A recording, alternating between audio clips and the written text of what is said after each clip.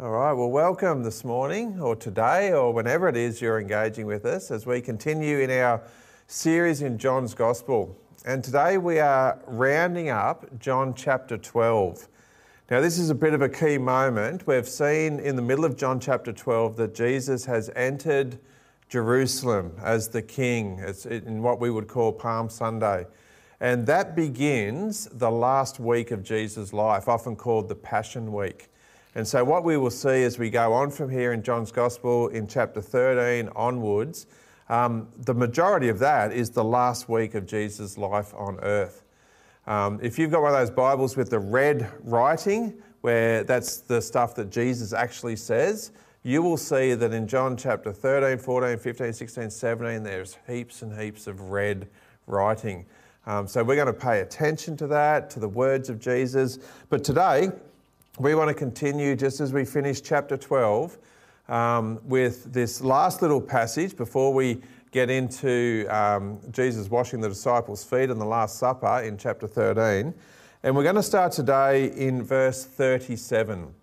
So let me read this passage to you. 37, it says, "Even after Jesus had performed so many signs in their presence, they still would not believe in him. This was to fulfill the word of Isaiah the prophet. Lord, who has believed our message, and to whom has the arm of the Lord been revealed?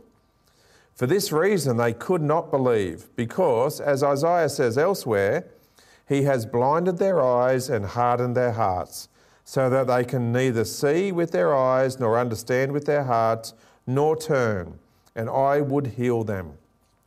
Isaiah said this because he saw Jesus' glory and spoke about him. Yet at the same time, many, even among the leaders, believed in him. But because of the Pharisees, they would not openly acknowledge their faith for fear that they would be put out of the synagogue, for they loved human praise more than praise from God. We'll just pause it there. You know, it's one thing to hear something. It's something entirely different to have a revelation about something. Hearing and revelation are two different things. When something is revealed, it is uncovered, it is unhidden, it becomes known. And so we'll keep that in mind as we consider this passage today. God told Isaiah, and here's a quote from Isaiah that John the Gospel writer is using.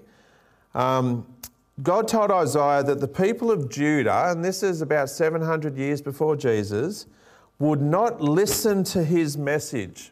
Isaiah was a prophet. He spoke the word of God to the people of God in the tribe and the nation of Judah, the southern part of the kingdom of Israel. And as he spoke to them, he had this sense they're not going to listen. Their hearts were far from God. And their hearts, these people in Judah, their hearts were not only far from God, but they were hardened to God's voice. They could no longer repent. And repent, as we know, means to change the way you think about something, to change the way you think about God, each other, the world. And so they were in a position where they couldn't even do that any longer. They had become so hard-hearted. They were stuck in their ways, and they might hear some words from Isaiah the prophet, but there was no revelation. There was no desire to change. And so God's judgment with this group of people was allowing them to have what they desired. He confirmed their choices, because one of the beautiful things about humanity that God has gifted us with is free will. Is the ability to choose the path we take in life. And so God is confirming the choices these people were making back in Isaiah's day. And they were asking for, they were wanting, they were desiring to be like the other nations around them, and that was a life apart from God. And that life ends up in separation from God. It also ends up in conflict with one another. And it brings judgment on themselves because they knew of God's desire to be with them. They were hearing it from Isaiah, but they were consciously rejecting it. And so there's this phrase in verse 40, it says, these people, they wouldn't, come back, nor would they turn. And God's saying through Isaiah, but if they did, I would heal them. I would restore them if they would do that. And the fact that they would not turn is an indication for us that God did not cause these people to be hard-hearted. He did not cause them to be blind and to deaf to what was going on, but he allowed them to be this way because that was actually their truest desire. When I first read this passage and it quotes Isaiah and it's got this thing about God has blinded their eyes and hardened their hearts, initially I'm thinking that seems really hard to understand and unpack. But as you go back and you read the situation in Isaiah's text and you look at the journey we've been on through John's Gospel, you can see that there's some people who are just adamant that they're not going to believe this Jesus guy. They're not going to believe that God's doing something new. They're not going to believe that there is something that is being presented to them that is calling them to live a different way. They wanted to have life the way they wanted to have it. And we can see this picture pretty clearly here. Isaiah said this, as I mentioned, to the group of people in Judea 700 years before Jesus. And it says in verse 37 here that these people would not believe. And Isaiah, it says in our passage, Isaiah verse 41 said all this because he saw Jesus' glory and had spoken about him. So Isaiah is actually pointing towards what was happening with his people in his day. The same thing would happen when the Messiah came on the scene. When the long-awaited Messiah, the anointed one, the one from God, the one who was going to come in and bring in the kingdom of God, when he arrived on the scene, Isaiah was saying 700 years ago, the people will still respond to the Messiah the way they're responding to God's call on their life back then. And then the passage continues, yet some of the leaders believed in him. Some of the leaders believed in him. Now we're talking about Jesus, back in this context of John chapter 12. And believed he was from God, and some even believed he was the Messiah. But listen to what it says. But their desire to be accepted by their peers, so we're looking at verse 42, verse 43, their desire to be accepted by their peers prevented them from publicly declaring their faith in Jesus. And if they're not going to publicly declare their faith in Jesus, then that really is no faith at all. Jesus actually spoke about this quite clearly. If we go to Matthew's Gospel, and in Matthew chapter 10, I want to read a passage starting in verse 26. Check this out. It says, this is Jesus talking, but don't be afraid of those who threaten you. For the time is coming when everything that is covered will be revealed, and all that is secret will be made known. What I tell you now in the darkness, shout abroad when daybreak comes. What I whisper in your ear, shout from your housetops for all to hear. Don't be afraid of those who want to kill your body. They cannot touch your soul. Fear only God, who can destroy both soul and body in hell. Everyone who acknowledges me publicly here on earth, I will also acknowledge before my Father in heaven. But everyone who denies me here on earth, I will also deny before my Father in heaven. That's pretty confronting stuff, isn't it? And here we have some religious leaders who are seeing what Jesus has done. John writes here about all the signs that have been done. And remember, there was 6 clear signs that we've already seen. And the 7th one being Lazarus, even raised from the dead. And some people going, Jesus is the one we've been waiting for. And some of the leaders even said that, but they would not speak it publicly. They would not declare it. And that really is no faith at all. I'm about to... Excuse me. Sorry about that. Okay, I'm good now. I've been feeling that coming for a while.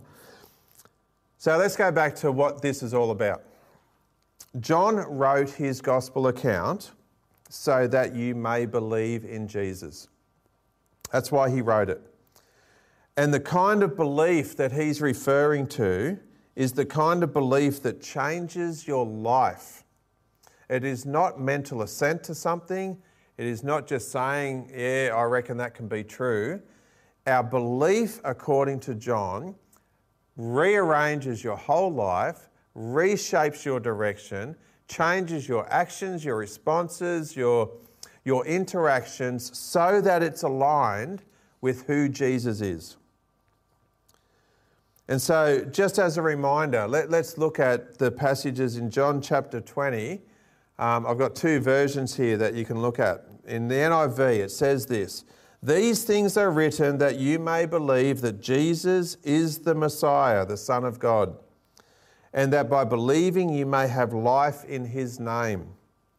In the Amplified version, "But these have been written so that you may believe with a deep, abiding trust that Jesus is the Christ, the Messiah, the Anointed, the Son of God, and that by believing and trusting in and relying on him, you may have life in his name." That's why John has written this account. And as Jesus talks about having belief in him, we need to be reminded of that. So let's continue our passage. John 12, we're now in verse 44. "So Jesus cries out, 'Whoever believes in me does not believe in me only, but in the one who sent me. The one who looks at me is seeing the one who sent me.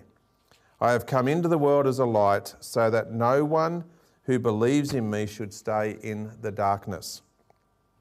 So there's our light and dark image again that's right through John's Gospel. But if you notice the one I had in bold, that statement, verse 45, "The one who looks at me is seeing the one who sent me." This is as clear as Jesus saying, "I am God in the flesh." So what is God truly like? That's a question many of us ask. What is God truly like? We can look at Jesus. What does God think about me? Well, we can look at how Jesus addressed this issue with many people as we read the gospel accounts. Does God really care? Look how Jesus cared for people as we read through the Gospels. What's my purpose in life? Listen to what Jesus said about this. Could anyone even love me? Some of us might ask or think. Look at what Jesus has done for the answer. When we want to know what God is like, we can look to Jesus. Jesus is saying it clearly here, as he does in many other passages. The one who looks at me, Jesus says, is seeing the one, God the Father, who sent me. This is the beauty of the Christian worldview and the Christian faith. God has come to us. God has made himself known in his creation with his people. This is unique in world religions. God, according to the Christian worldview and the biblical narrative, is not distant. He's not off somewhere doing something else where he's disinterested in us. He is intimately present. He is with us. He wants to be with us. He wants to reveal himself. And he's done so in the person of Jesus Christ and continues to do so through his written word and through the indwelling Holy Spirit that is gifted to everyone who believes. You know, as we read the Bible narrative, God's with us right in the beginning, with us as human beings in the garden. And there was this mandate on the people right back at the beginning who were in the garden to be like God, be creative, to build and design and plan and implement and reproduce and flourish. That was what was mandated to humankind. So we start in the garden And then the story goes a bit wrong and people separate from God through their own choices, and God comes back to the people in a tent, in the tabernacle. And then as people start building and moving and advancing, God moves from the tent to the temple in Jerusalem. But then that's not good enough, because that was never part of the original plan. As the story continues, God's presence moves from the garden to the tent to the temple into human beings. Through his indwelling Holy Spirit, we become the temple of the living God. And then as we finish the story in Revelation, we've moved from the garden to the tent to the temple into human beings, into the city, where God's presence in a city, the New Jerusalem, here in a physical world, is where God will be with his people. God's desire is to be with his people, to be known. And we can know him by looking at Jesus Christ. And Jesus says it clear as day in this passage, verse 45. As we continue today's passage, we'll pick up in verse 47 and through to the end. And it says this: "If anyone hears my words but does not keep them, I do not judge that person. For I did not come to judge the world, but to save the world. There is a judge for the one who rejects me and does not accept my words. The very words I have spoken will condemn them to the last day. For I did not speak on my own, but the Father who sent me commanded me to say all that I have spoken. I know that his command leads to eternal life. So whatever I say is just what the Father has told me to say." Jesus spoke the truth. Jesus is the truth. When someone does not accept the truth of who Jesus is and what he has said, Jesus makes it really clear in this passage that the judgment that will fall on them by rejecting him, the judgment that will fall on them is a judgment according to what is real and true and right. These are the words and the intent of God the Father. Jesus brings the truth and reality through his spoken word. And when we choose to reject that, that itself will bring judgment on us. That's what Jesus is saying at the back end of this passage. Following and accepting the words of Jesus brings life, eternal life. Choosing to reject these words is both a rejection of truth and reality, as well as a rejection of God himself. And Jesus is making this really clear here. John, the gospel writer, wrote a few other letters and things that we find in our Bible. And in 1 John chapter 2, listen to what he says. He says, we know that we have come to know him if we keep his commands. Whoever says, I know him, but does not do what he commands is a liar, and the truth is not in that person. But if anyone obeys his word, love for God is truly made complete in them. This is how we know we are in him. Whoever claims to live in him must live as Jesus did. What does it mean for us to live as Jesus did? Because we do not live in Palestine 2,000 years ago. We live in a world that's very different.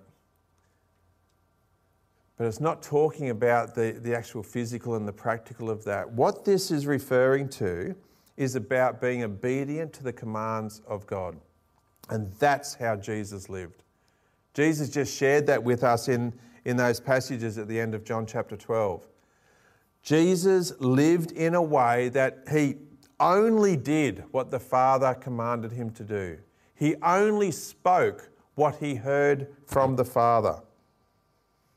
And John, the gospel writer, in this letter is saying to us and to the people he wrote it to 2,000 years ago, this is the way to live life. Obedience to the word of God. Obedience to the commands of Jesus. How do we live like Jesus? We listen to the Father. We speak what we hear from the Father, and we choose to be obedient what the Father says.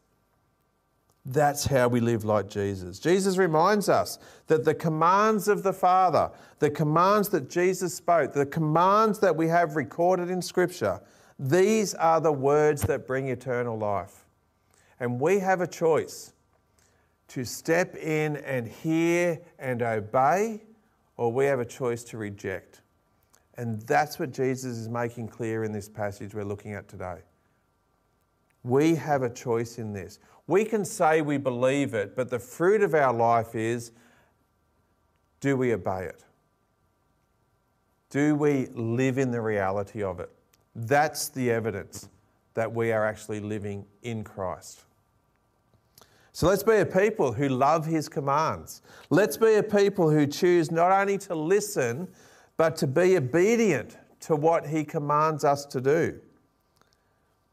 Jesus is God. We can look to Jesus to see what God the Father is really like.